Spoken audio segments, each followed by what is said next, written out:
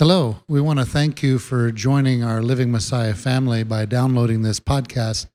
We hope it blesses you and enriches your life. We also want to encourage you, if you can and if your heart is so moved, to support this ministry by going on our website, livingmessiah.com, and donating to help us to put these podcasts in every nation, every place, so we can bring these messages to change lives, to help people grow in the Word of God. Once again, thank you so much for being part of our family. Shalom. Father, we thank you for the reading of your word. Open our eyes and our ears to these wonderful, beautiful things in your word that you're going to teach us today. That you instruct us. Father, this is your ways. This is the way that you walk. This is the way all of your servants walk in heaven and on earth, because you do not change. We glorify and praise you as you open our eyes and as we delight in the feast of your word. In your Son, Yeshua's name, we give thanks. Amen. So welcome everyone online. Welcome everybody here. We're glad you're here to fellowship with us, to learn, to enjoy company, and to enjoy fellowship with the Most High. So it's an awesome pleasure and to be a part of that with you. So we're going to learn a little bit about a little bit from each of our portions. We're going to dig through this defiant and unknowingly. We're going to look at the Torah talks about 3 different types of bread. We're going to look at the 3 different types of bread. We're going to talk about, I'm going to reserve one of the items that we're going to talk about to the end, because I don't want to give you a heads up of what it's going to be, but it's going to be towards the end.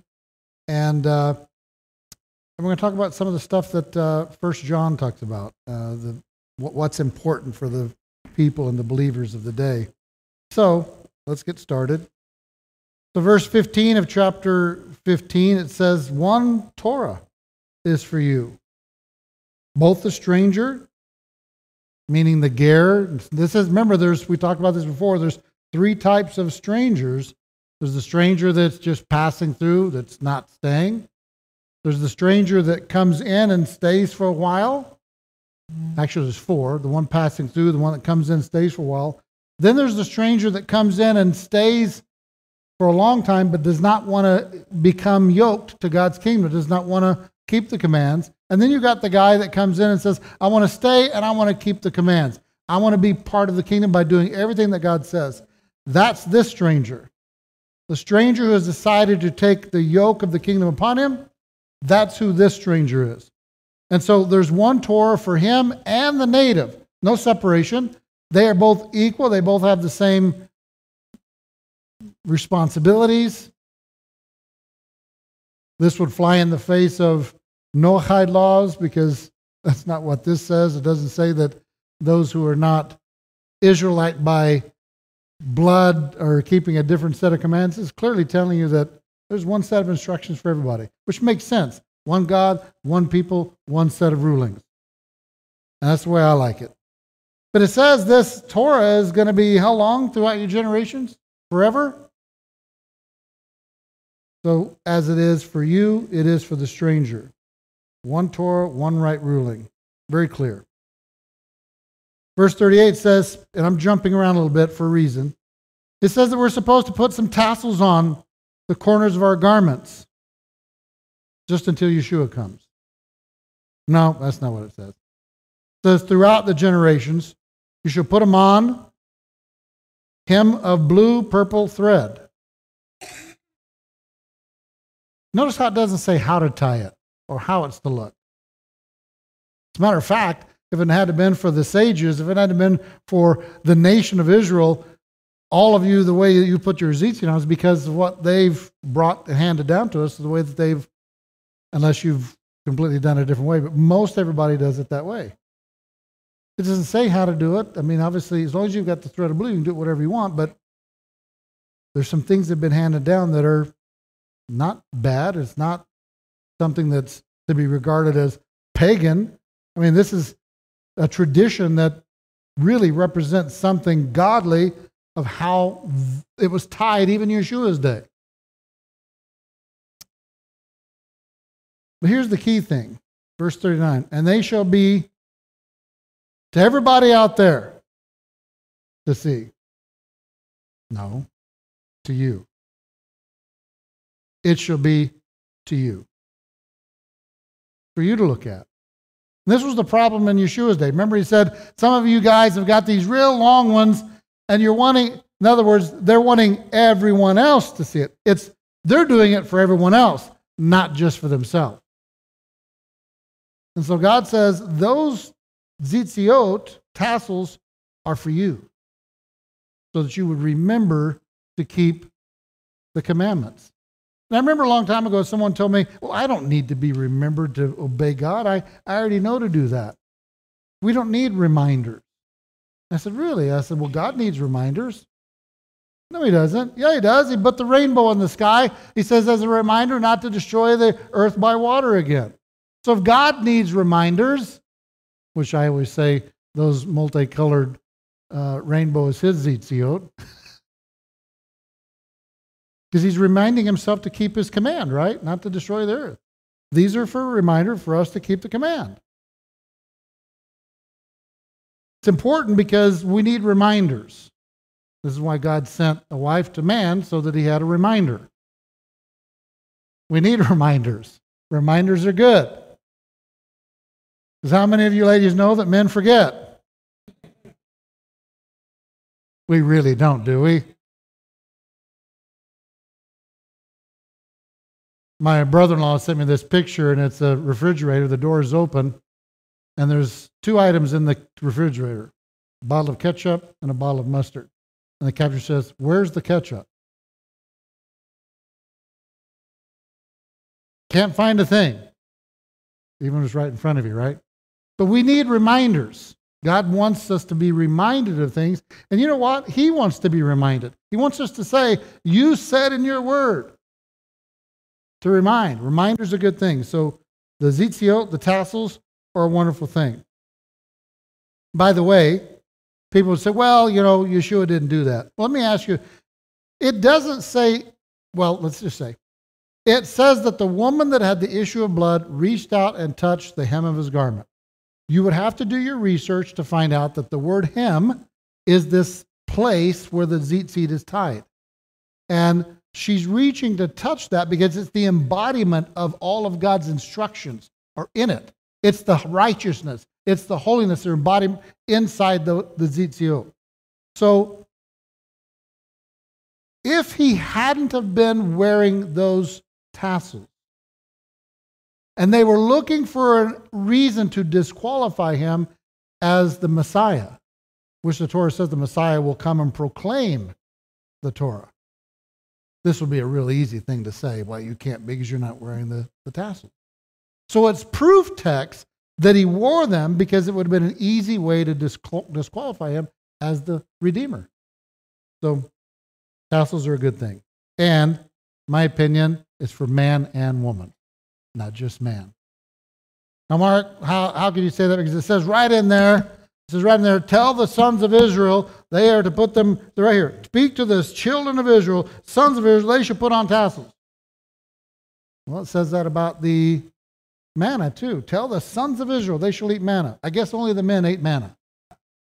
None of the women ate it. Women somehow made it on nothing for 40 years.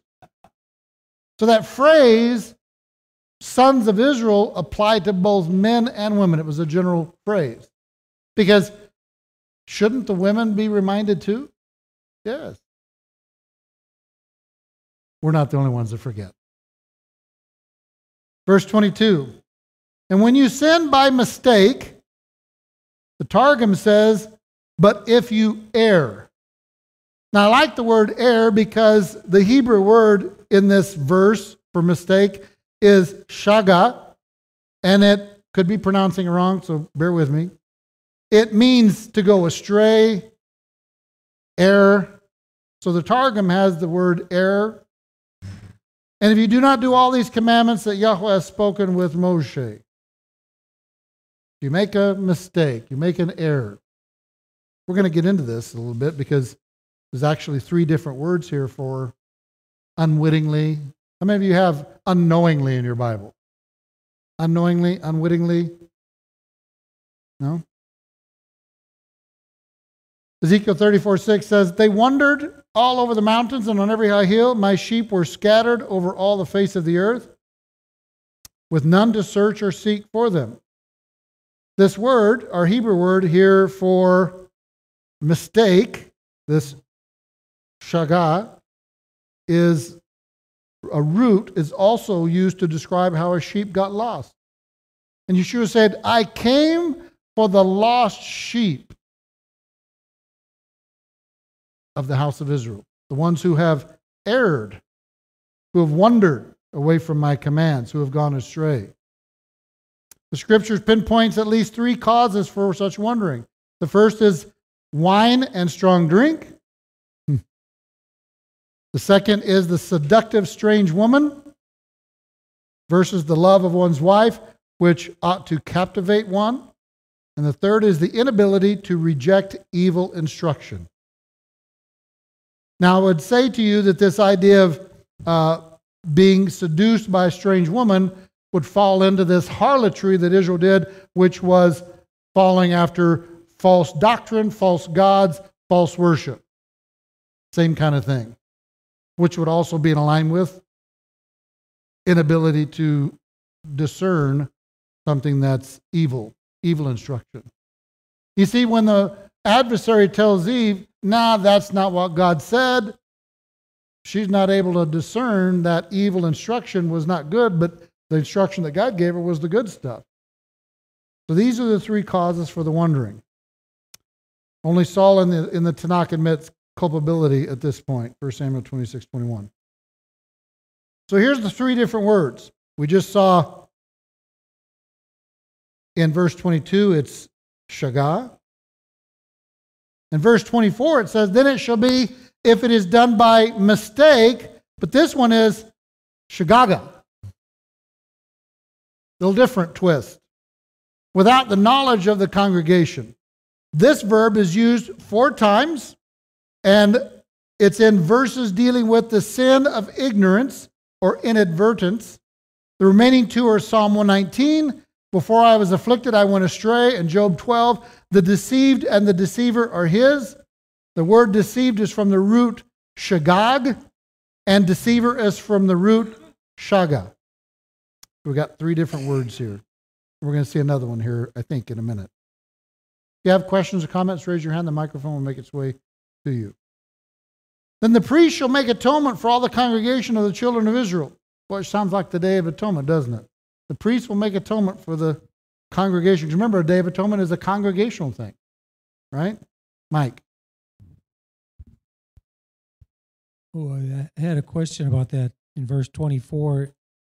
If it is done by mistake without the knowledge of the congregation, does that mean somebody sinned and the congregation didn't know it, or is the whole congregation committed a sin? Yeah, and because it ends up talking about in verse 25 atonement for the whole congregation, it could be very well talking about something that is some of the sins that it represents the whole body, something that infects the whole body, which there are ones in there that we've read. I don't have them here in front of me, but yeah, so good point.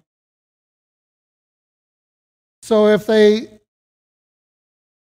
he's going to make atonement for the congregation, it should be forgiven them, for it was by mistake, and they shall bring their offering, an offering made by fire. Here's one that may fall into Mike's example. Jonah goes to just the king of Nineveh. Nope. He's sent to the people of Nineveh. This is a whole congregational thing, to make them known of their sin, their mistake, their error, so that they would repent and make amends for it. So it was a congregational thing. It was a citywide thing over all the people. And God made atonement for them, right? So that would play into that scenario. Verse 29. One law for him who does anything unintentionally. Now this word is a little different than the other 2 we've looked at.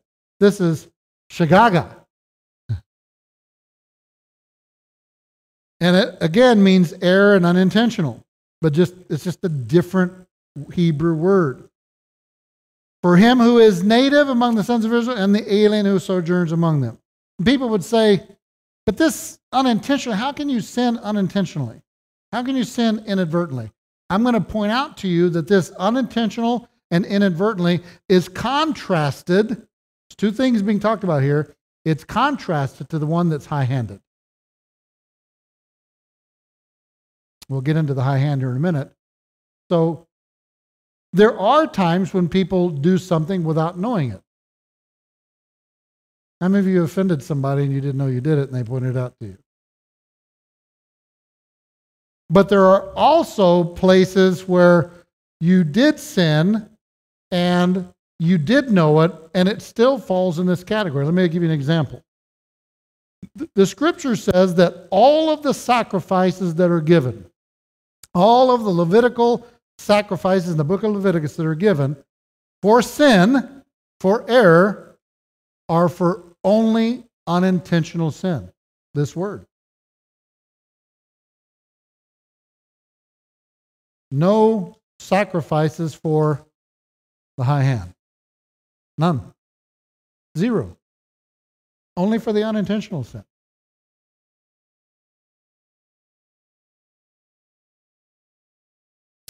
Verse 30. Hopefully this will make sense as we continue to move along.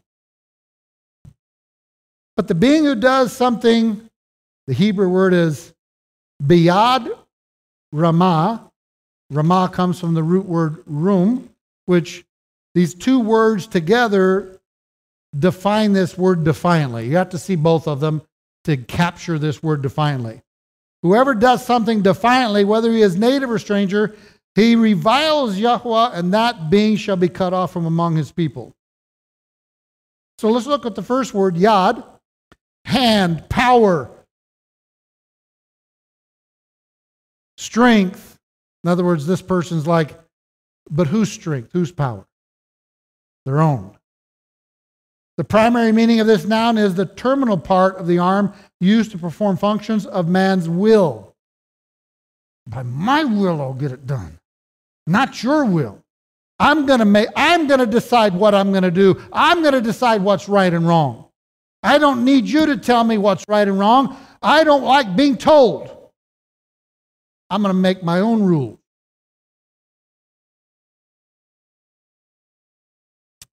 I mean, after all, the nation of Israel over and over and over again, the example is that they've wandered from the instructions.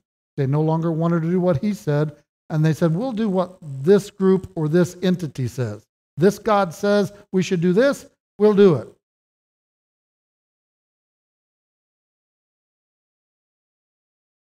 Lots of examples, but I'm not going to say them. I don't want to be offensive to anyone. But so the phrase into or under someone's hand conveys authority involving responsibility, care, and dominion over someone or something. One may be under the custody of this authority. How many of you are glad that you're under the custody of his authority? His hand is on you. The scary thing to be outside of the will or the hand of the living God. We place our hearts and spirits into his care, sovereignty, and judgment. Moreover, this idiom portrays victory over someone. Imagine this. The person high hand says, I've got victory over your rule over my life. I'm in charge now. I've been set free from that. Been set free from the laws. Those laws no longer have reign and dominion over me. I'm free. The hand symbolized power and strength. Also, obstinate rebellion is described by the phrase high hand. Contrarily, the same expression conveyed God's mighty deliverance of Israel from Egypt. Shaking the hand symbolizes God's warning of destruction and judgment. Contempt is likewise visualized by this symbol. So this word is defiantly, literally with an upraised hand, possibly referring to a clenched fist or a similar gesture denoting public protest. This is similar to the Targum that says, one who acts arrogantly. Arrogant. How dare you try to control my life? I'm the boss. I have authority. I'll decide what I'm going to do. Sounds like a child, doesn't it? But yet, grown people do this. The other word, ram or rum, the root, It occurs around 200 times with the primary meaning to lift up or exalt. I'm exalting myself. I'm exalted. In both a literal and metaphorical sense, though the latter sense predominates. The literal meaning exalt with the idea of raising high or lifting high is found in Genesis 7:17 in regard to the ark. Also in relation to Moses' rod or hand. It refers also to the raising of the wave offering. It mentions Elisha lifting up Elijah's mantle. In Isaiah, it refers to the lifting of one's voice. Exaltation is commonly linked to the person of God. But the idea of high hand is who's being exalted. It's denouncing that being exalted and exalting myself. Especially in the context of worship. A number of texts refer to the practice of exalting or praising. In a related context, Isaiah speaks of the exalting of the servant of Yahuwah. It also mentions that it's also made of God's will, exalting his chosen servants. Samuel 2 says it refers to the exaltation of the horns of God's anointed. And this is a messianic prophecy linked to the conquest of the enemies of Yahuwah, both in a spiritual as well as physical sense. So how would these words apply to gathering sticks? It's right here together. What's the connection? Because we learned about how Aaron's two sons, they go in and they do a mixed fire. As soon as it's over, it talks about not being drunk going in to do the service. Must have been a connection. They must have been out of their mind on something that they had drunk and gone in and made a mistake. So God's putting these things in connection here because certainly the guy going out there and just picking up a couple of twigs, is that worthy of death? And we've picked up things on Shabbat. None of us have been smoked. So something about the picking up of sticks and something to do with this defiant and high-handedness. There's some connections here. Let the wheels turn a little bit as we continue to examine. 2 Samuel refers to God exalting David above his enemies. Other texts refers to God exalting his people. And a variety of passages speak of the exalting of various human emotions, qualities, actions, both good and bad. For example, the manifestation or exalting of pride is condemned. The lifting up of one's hand in rebellion is mentioned in 1 Kings, where Jeroboam is set to take over the throne from King Solomon. Psalm 12 deplores the exalting of evil among humankind. But in a positive vein, Nehemiah 9:6 mentions the lifting of one's face in the context of prayer and communion with Elohim. Finally, in Balaam's oracle of blessing, there is a metaphorical exaltation of the kingdom of Israel. Linked to this is the reference to the exaltation of Israel's enemies over his people as part of God's punishment against Israel in Lamentations 2:17. So God can he can exalt something over his people because they've done wrong. Or he could exalt the person because they've been doing right. Verse 31 says, "For he has tread upon the word of the Lord of Yahweh, and as," this is the Targum, you might want to write this down, "he has tread upon the word of Yahweh and has changed his command." I like that. Doesn't say that in any of the English. The Targum says he has changed, altered the command. Is anyone doing that today? Has any of that happened over the last 2,000 years? Did it happen before Yeshua? Yes. Hey, Rabbi, wouldn't a connection be life and death? Yes. So we have the command to not add to or to subtract from. This would go along with changing, altering it, changing it. So now we have a man picking up sticks connected with changing God's commands and high-handed, lifted up. I would like to present to you that it's possible that this man had been doing all of this together that warranted his death sentence. Have a hand up over here. Keep it up.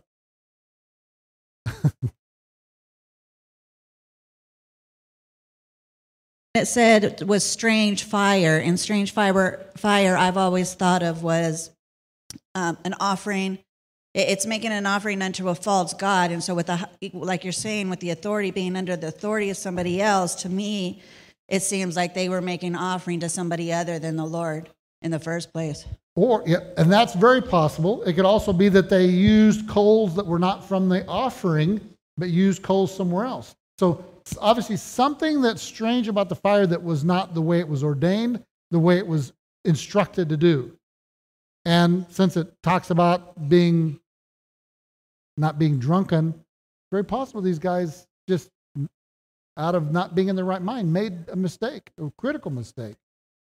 And so I'm wondering here if this gentleman that's going out and picking up sticks, and Ralphie did a really good study years ago about this whole deal. Did this guy, first of all, if you're going out, could it be that the things that he was picking up was to build an altar to a false god? Because idolatry is an instant death sentence.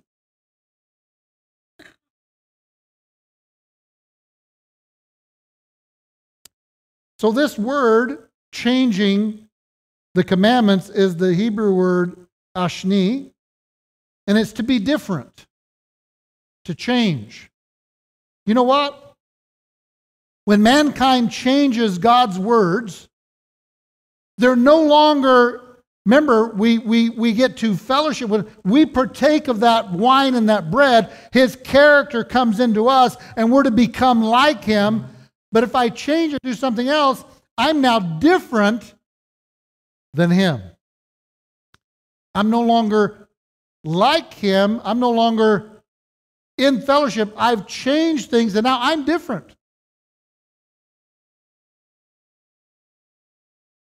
When David took Bathsheba and killed her husband, he became different. He had to make things right real quick. We have a hand here and then over here. So there's a difference between changing or adding to or subtracting from than someone who acknowledges, let's use the term Shabbat, a family that doesn't keep Shabbat the way we do or walk it out the way we do. They haven't changed the command. They just walk it out differently. Some families guard it in a way that has a broader fence around it. Some families have a different kind of fence around it. They still keep and honor that they don't work on the Shabbat, what that looks like for them, versus somebody who completely disregards the Shabbat, that it doesn't apply to me at all. Yep. So some have a 10-foot fence, some have a 4-foot fence. Gotcha. Okay. I'm glad you said idolatry, because as you were going through this, the thing that it reminded me of was narcissists, and why that is such a judged person before Yah is because they are literally trying to make other people in their own image. And that is idolatry. And that is changing his commandments. Yeah. Yep. Yeah. Amen. Hand up here, up front. And Ralphie, if you want to add to any of that from your study, please do. Now, the church this day says that they don't have to keep Shabbat because they do it on Sunday. That would be, to me, that would be changing the commandments, because Shabbat is on a Saturday, not a Sunday. Scary place to be in, and I'm glad I'm not the judge. Amen. Very scary place. This gentleman here, I mean, they had to ask. They weren't sure what to do. And boy, it was a severe judgment. I mean, this wasn't just, send him outside the camp for a couple of days. This was a life and death decision, yes. I wonder if these people talked to the guy and said, hey, look, we shouldn't be doing this on Shabbat. And he just totally, told them. High hand, saying, I don't care what you tell me. So I'm wondering if all three of these are applying to this. We've got a high-handed rebellion that I'm going to do it no matter what. and some form of idolatry connected with the picking up of sticks. One of the things talked about that this person could have been doing this another day. It could have been something to do with the tabernacle. The sticks had to be something to do with keeping the fire going. There's all kinds of things, but because of what's being dealt with, it makes me feel like maybe there were several things involved here at the same time, and God's using this situation to instruct his people, look, don't do this and this. This guy just got zapped for it. Don't do that. I mean, how many times did we, when our kids do something, go, hey, they touch the thing, don't touch the burner. We don't do it way before the burner. We wait till the time that they touch the burner. Listen, you're not supposed to touch the burner. Don't come near the fire. I remember at Sukkot, kids were being instructed, you've got the fire going, scoot back, don't get near. They weren't doing it 4 hours earlier, telling their kids not to go there. They were waiting until the fire was there and the kids were coming up close to the fire. My point is, he's using this event that happened with this gentleman to instruct his people. Verse 32. While the children of Israel were in the wilderness, they found a man gathering the sticks on the Shabbat day.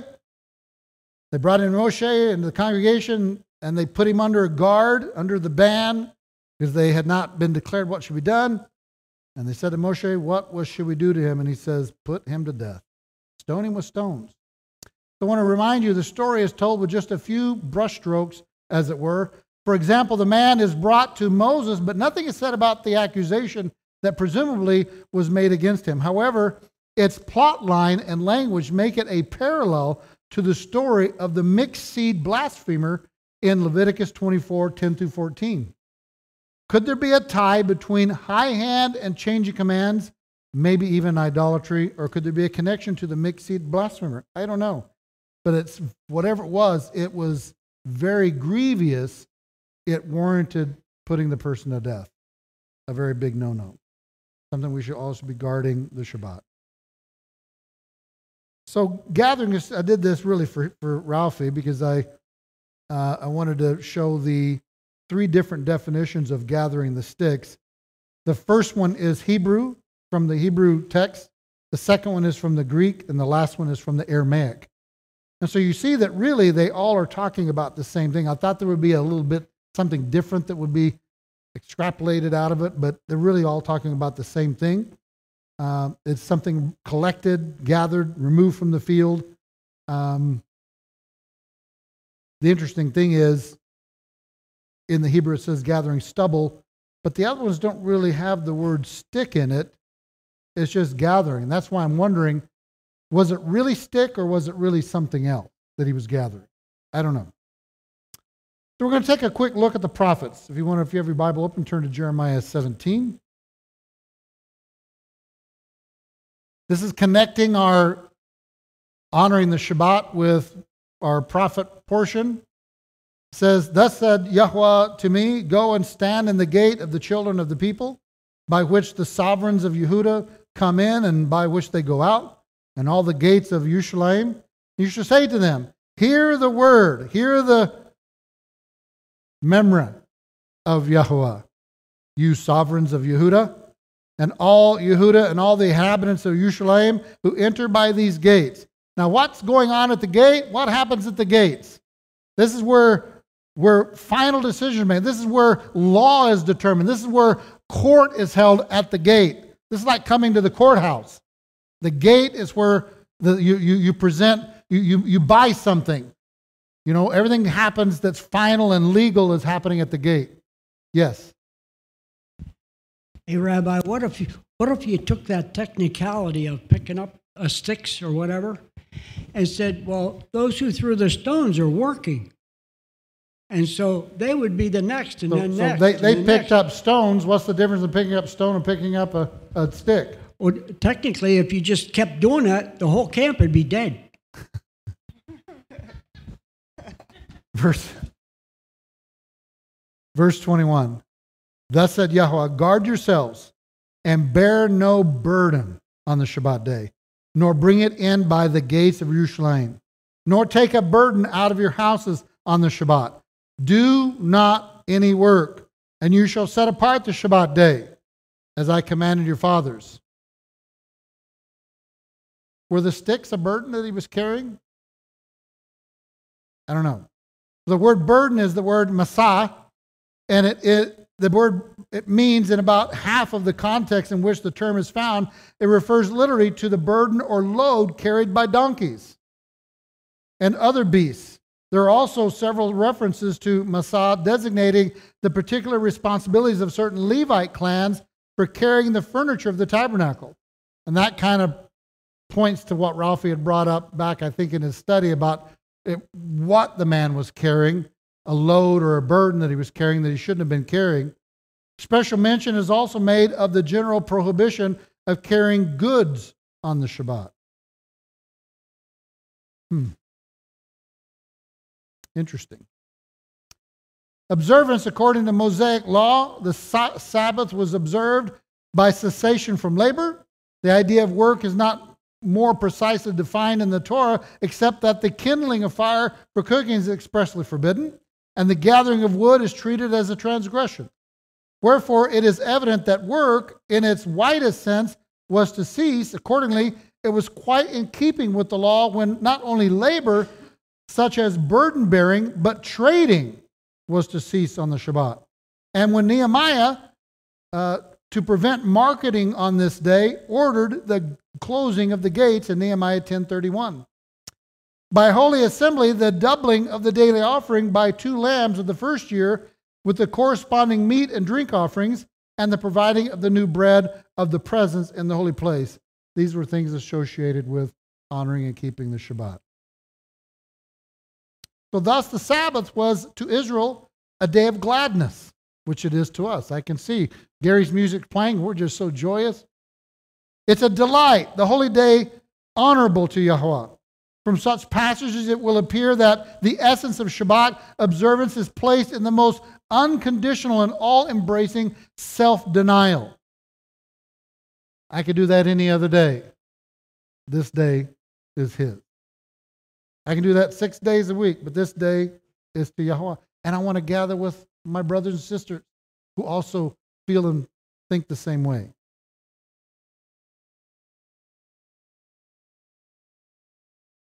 It's the most unconditional dedication to Him. The object of this cessation from labor and coming together in a holy assembly was to give man an opportunity to engage in such mental and spiritual exercises as would tend to the quickening of the soul and spirit and the strengthening of spiritual life. And I can tell y'all are getting strengthened just in your exuberant dance. Yeah, you, Gwen, I hear it. In this higher sense, it is evident that our Master meant what the Sabbath was made for man. Made for us, to strengthen us, to come together, study, to get energized, to get recharged. I mean, the world out there beats people up. The world out there is harsh. We're going to get into that in a minute, how the world is after a seed. You. Yes. Well, I was in Israel, and on the Sabbath, they don't allow the planes to fly. They don't allow motorized traffic. They don't have any restaurants open. But they live amongst the Arabs, and the Arab section does what it wants, when it wants. Sure. But the Jewish section, I mean, they're not even 100% Torah following, but they shut down the whole everything. They shut down everything. Now I was trying to think about, I used to go around 19th Avenue and where that mountain is, and I would see the Jewish people walking. Now they all lived in an area. They didn't. I don't think it was allowed to drive, but they all walked to the synagogue. I would see them on the streets. Yep. So I don't know what their customs are for the Sabbath in this day and age, but I learned from you, like kindling a fire. Is that not done? And so we've taken some. Obviously, what does Yeshua say? Are the priests violating the Shabbat every Shabbat? They don't are. Cook or they're working. They're burning offerings, because there's 3 offerings. The priests are working. Yeah. So there's 3 offerings, and so there's things that, and I can talk to you about that in person, but there's something we've understood and come to the understanding about this kindling a fire, because people have got to eat, right? I mean, people had to eat, people had to do things. So there's things to learn about that. Do you have your hand up? Okay, a hand over here.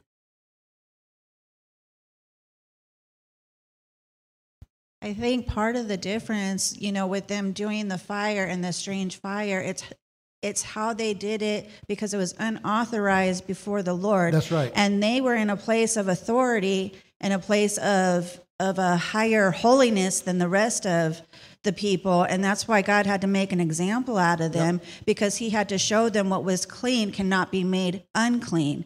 You think it worked? Yeah. You think the example made the other priests not do that again? Yeah, that's quite an example. Very, very good example. Okay, it's a day of trusting Elohim, basically is what we're getting at. I want to jump back just for a second to Numbers 15:22. Do not carry any burdens. The Syriac word for burdens is to transport or quarry. Transport or quarry in the Syriac. Okay? Our New Testament portion is 1 John 2:3, and it says, by this we know that we've come to know him if we keep his commandments. Now this guy's breaking the Shabbat, he's gathering sticks, obviously he's changing the commands. God wants us to keep the commands. And yes, this is after the death and resurrection of Yeshua. The one who says, I have come to know him and does not keep his commandments is a liar, and the truth is not in him. But whoever keeps his word, now notice first we say commandments, now he's saying keep the word. But who's the word? In him the love of God has truly been perfected. I wonder if this is why when the man said, how can I obtain eternal life? And Yeshua tells him, just keep the commandments. Because if you keep the commandments, the love of my Father has truly been perfected in you. By this we know that we are in him. The one who says he abides in him ought himself to walk in the same manner as he walked. The old saying, what did Yeshua do? People would just take that literally. What did he do? Well, he kept the Shabbat. He's in Jerusalem at the Feast of Dedication. He keeps the seventh day Shabbat. He keeps the feasts. He's wearing tzitzit. Everything that his Father does, he does. 2:7 says, Beloved, I am not writing a new commandment to you, but an old one, which you've had from just 2 weeks ago, just when Yeshua came. No, from the beginning. The old commandment is the word, the memra, which you have heard from the beginning. God doesn't change. He's the same word that he was back then, the same word that he was when he was walking on earth, and the same word that he is to us today. But the one who hates his brother is in the darkness and walks in the darkness. He does not know where he is going because the darkness has blinded his eyes through hating his brother. So I have written to you, fathers, because you know him who has been from the beginning. I have written to you, young men, because you are strong, and the word of Elohim abides in you, and you have overcome the evil one through what? The word. The word. I like this because, Yeshua uses this little children thing, and you see that the same little children phrase is being used to the adults. Now, little children, abide in him, so that when he appears, we may have confidence and not shrink away from him in shame at his coming. If you know that he is righteous, you know that everyone also who practices righteousness is born of him. This is why he said, I'm not come for the righteous. Yeshua's talking to the Jews. I didn't come for the righteous because they're born in me. They're doing righteousness. They're born in me. I came for the sinner.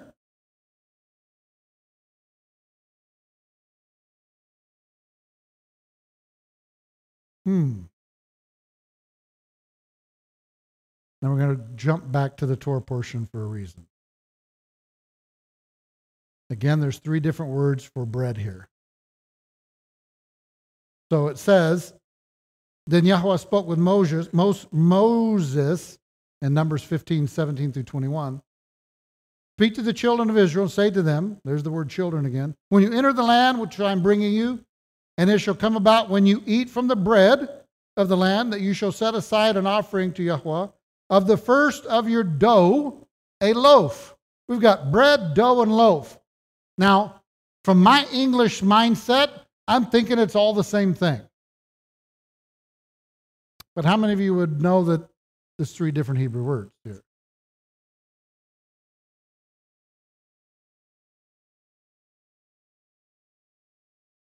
The first one, bread, is lechem, that we say when we raise up the bread and say the blessing. Food, grain, bread. The second one, dough, is the word arisa, and it means a coarse meal. Now, it could be from obviously some kind of bread, but it's meaning something different in the Hebrew mind, a coarse meal. But the one I really like is this loaf that we're going to touch on the next slide. This word loaf means a cake, challah,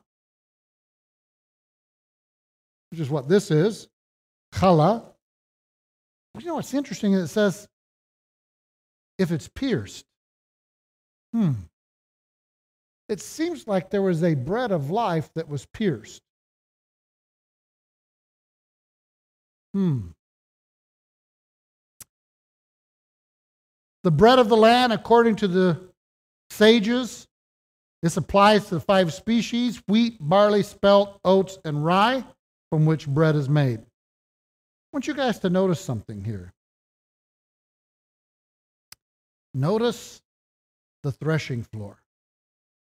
So baking, the meaning of arisa is uncertain. The sages say if a minimum of 1 omer of flour is used, a professional baker must set aside 1/48 aside, while someone baking for home use owes twice the amount. In other words, they've got a lump of dough, they're going to take a piece out and set it aside. How many of you have heard of that? How many of you know that that's taking out a portion out of the bread? It says here, you shall set aside an offering before Yahweh of the first of your dough. And you shall set aside as an offering, just as you did it on the threshing floor. Of the first of your dough you shall give an offering throughout your generations.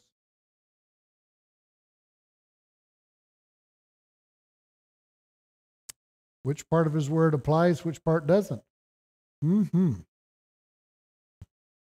Hope I'm causing your gears to turn in your head.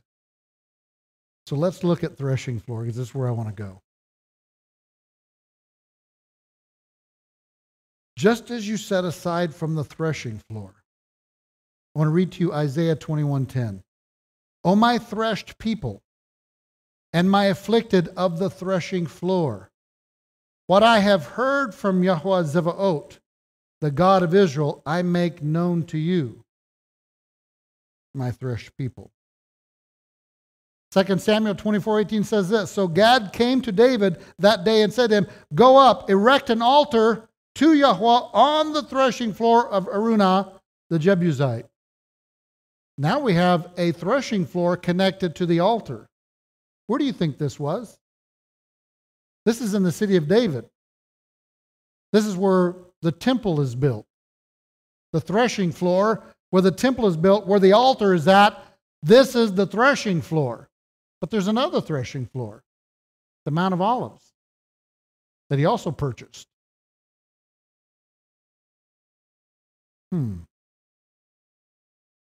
Mount of Olives, threshing floor, the pierced one, who is the bread of life, was on that threshing floor.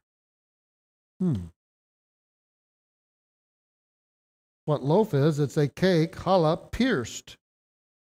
And that pierced bread of life was on the threshing floor at an altar where they would sacrifice and burn the red heifer. We're going to get somewhere. Hang with me. The word for threshing floor is goren, and it means a barn. A barn. A threshing place. It signifies the place where grain was threshed from the stalk and the chaff. We're going to get to those words too here in a minute. When I saw this barn and the threshing floor, I couldn't help but remember what was said in Matthew 3:12. His winnowing fork, which is what happens at the threshing floor, is in his hand, and he will thoroughly clear his threshing floor, and he will gather his wheat into the goren.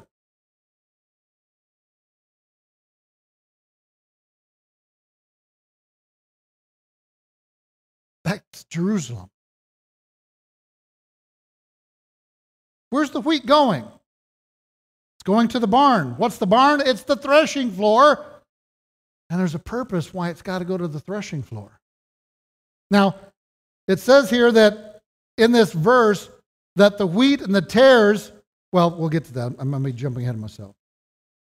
In verse 13, 12, 30, it says, allow both to grow together, the wheat and the tares, until the harvest. And in the time of the harvest, I will say to the reapers, first gather up the tares, bind them into bundles, and burn them. But gather the wheat to my goren, to my threshing floor, because when I gather the wheat, these are the people that are coming in, I'm going to sift them, and I'm going to winnow them, even though I've already taken care of the tares. Remember what happened in the wilderness? He brought the wheat out, but what did he do in the wilderness to the wheat? He threshed them. Korah rose up and revealed himself as one of the things that was chaff that needed to be burned and blown away. God's looking for the real wheat that's going to fall, and the chaff that's really not there, that's not all in with the heart, is going to... The threshing floor is a place where the wind blows. So when they throw the whole thing up, the light chaff blows in the wind and the heavy wheat falls down. Winnowing fork is what throws it up. I learned something, that there's still another sifting after the tares are dealt with. But this sifting is taking place at Jerusalem, at the place that his name is set apart, and he called for his name to be proclaimed at. Oh, we're really not going to Jerusalem. Jerusalem's not the place. I'm going to choose my own place to go. I'm going to say I'm going to go here, or I'm going to say it's here in the Mesa, or it's in, I won't say some other words. It's up above. Gary knows where I was going to go. But this says it's the barn, which is the threshing floor, and 2 Samuel 24:18 says that threshing floor as at an altar, and it's in the city of David.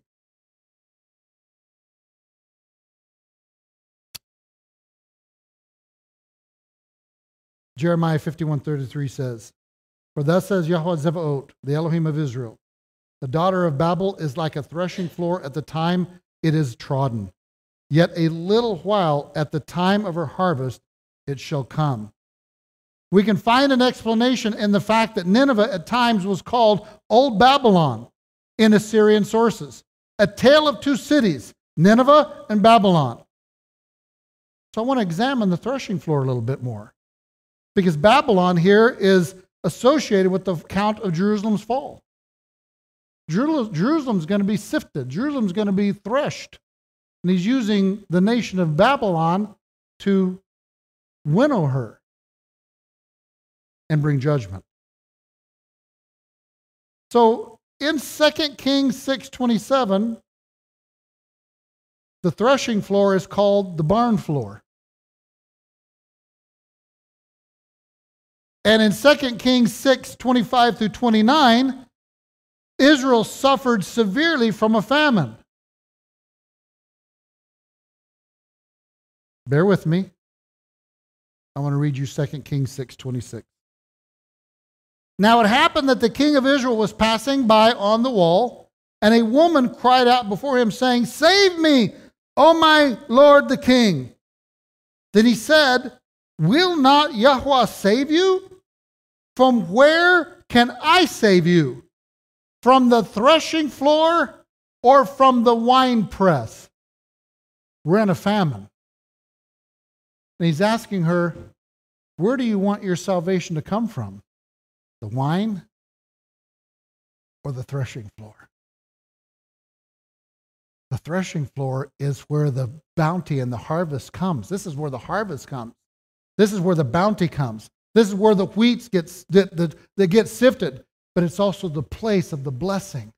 It's the place of the Temple Mount. This is the place where the blessing of God, where God's name is proclaimed and pronounced. This is where David sets up the altar. He builds Solomon builds the temple. This is the blessing. This is the future picturesque place of the Israel coming, the remnant coming. Where does it say we're all going to go?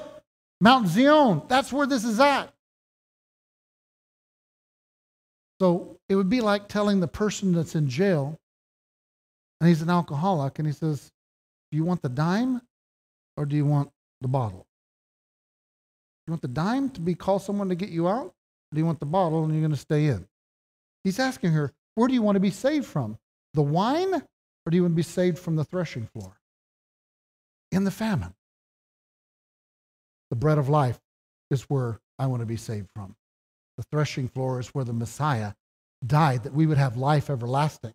The threshing floor is where he gave up his life, that we would have death removed from our lives, that we would no longer have death weighing over us. The threshing floor is the source and the place of the salvation of the people. She should have known that. For example, 2 Kings 4 describes 4 miracles that Elisha performs in our passage of 2 Kings. The common theme connecting these 4 episodes is that of hope out of hopelessness. Your hope should have been on the threshing floor. Shouldn't be on the wine vat. I bet there would have been a lot of guys who said, I'll take the wine vat. Not interested in the food. Give me the wine. Especially for the downtrodden, the poor who came to Elisha for help. In 2 Kings 5, Naaman the Gentile is healed, demonstrating that even Gentile individuals can be delivered if they turn from following pagan gods and follow the specific directions of God's true prophet. In 2 Kings 6, Elisha demonstrates that God also has the power to defeat the enemy armies that attack Israel, underscoring the fact that if the kings of Israel turn to God and listen to God's prophet, the nation itself can be delivered. The salvation comes from the threshing floor.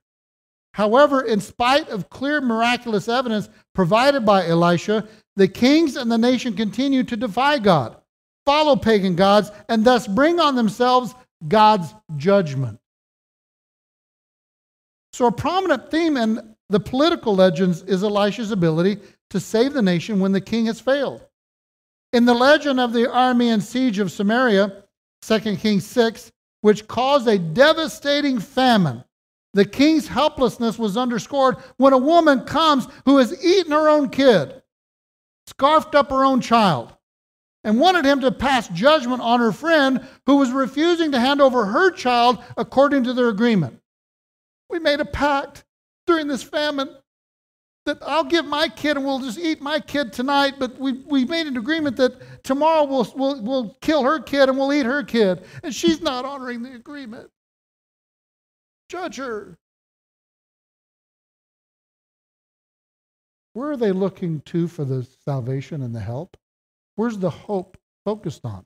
Their own strength and their own power? Or should it be on the threshing floor where salvation came? You think, Mark, you're stretching it on the threshing floor. Think of this. God tells Abraham, I want you to take your son. I want you to take him to this place. Where do you think that place was? The threshing floor. And he said, God will provide the ram at the threshing floor. At the threshing floor. You see, your ram was provided at the threshing floor. Our hope should be on the one who provides from the threshing floor. All of this grain that's being sifted in the days of the kings, who do you think provided the grain? Was it them? No, the grain couldn't come unless God brought the rain. The grain was the evidence of God's blessing on the nation. This threshing floor was an example and a hope that God had brought providence. God had brought blessing to the nation because they had obeyed him, and he brought the rain that brought the grain that now brought up a huge heap of wheat and grain at the threshing floor. It's a place of hope. It's the place that you should be putting this trust in God and His provisions.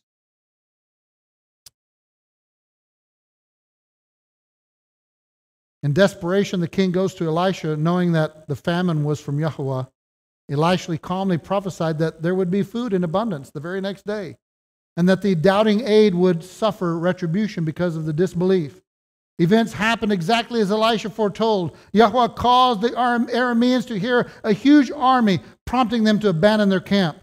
And 4 Samaritan lepers who had nothing to lose deserted to the enemy. Having enjoyed the abundance of the abandoned camp, they shared the good news. And after confirming the report, the Samaritans stampeded for the food, trampling the doubting aide to death. The legend affirms that the word saves when the king cannot. That belief in Him, the Most High, is essential to the nation's welfare. Huge. Where is your hope? Where is your deliverance? Faith in the Word, and then obeying it. Would you stand with me?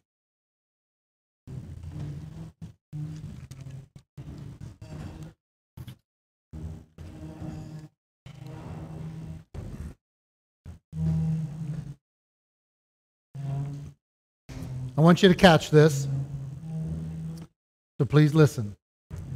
The threshing floor, when full, was at once the symbol of plenty and wealth, the target of raiders. The raiders know where the abundance is coming, so they're running to the place of the threshing floor because this is where we can steal. This is where all the stuff is. This is all the wealth from the man's whole land has come to the threshing floor. We can go and get it. It was vulnerable to attack because it had to be open to breezes, which facilitated the winnowing of the grain. The threshing place of Araunah, which David bought and where Solomon later built the temple, was such a place. If near the town, the Goren was a communal thing and therefore near the gate. Ruth finds Boaz on the threshing floor. Her hope of being able to be restored and be taken care of was found at the threshing floor, presumably guarding the newly harvested sheaves or threshed grain. The blessing of God is symbolized by the full threshing floor. From it was taken the heave offering to Yahweh and the tithe of the increase over what was planted. The sheaves were spread out on the hard surface and either trampled by animals or by a sledge or roller machine to separate the kernels from the stalks, the whole being turned over a sufficient number of times to effect the separation. After the tares have already been separated, there's a separating going on here at the threshing floor.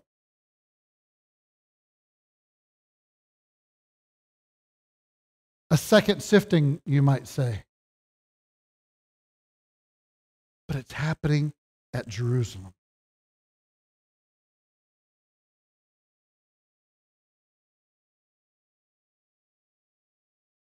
Yahushua will surely use a fan which is in his hand and will divide the precious from the vile. Once the wheat is brought to the barn, something else must take place. The heap on the barn floor is not clean provender, and hence the winnowing process must be performed. In the sieve, true weight alone has power. Husks and chaff, being devoid of substance, must fly before the wind, and only solid corn will remain at the harvest. Only true corn, true wheat. Wheat that had a heart to want to serve, a heart all in. Not half-heartedly, the heart all in. The half-hearted is gone with the wind. The movie about that, by the way. God wants all in. The tares, they're not even in it. They're gone right off the bat, burned. But the so-called wheat has got to have a sifting. We're going to find out, like Korah, who was a wheat, found out he was chaff and got burned and blown away. Father, we thank you for this word today to remind us that our hope and our trust is in the pierced loaf, the pierced bread that was laid upon the threshing floor of the Mount of Olives, who died that we'd have life everlasting. Our hope is in the one who provides the abundance. Our hope and our trust is in the one who provides even in famine, even in dire straits of the enemy attacking. Our hope and our trust is in the one who saves, the one who delivers, the one who comes to the aid of the people who are trusting in him. We thank you, Father, that the words today have given us hope, given us reaffirmation of what you have promised and said. That our hope and our trust is in you, the one who brings the bounty, the one who supplies. And it's at the threshing floor. We glorify you and praise you in Master Yahushua's name. Amen. Now we get to say, Shabbat Shalom. Shabbat Shalom. Hey! Shabbat Shalom. Hey! Shabbat Shalom. Shabbat Shalom. Hey! Shabbat Shalom. Hey!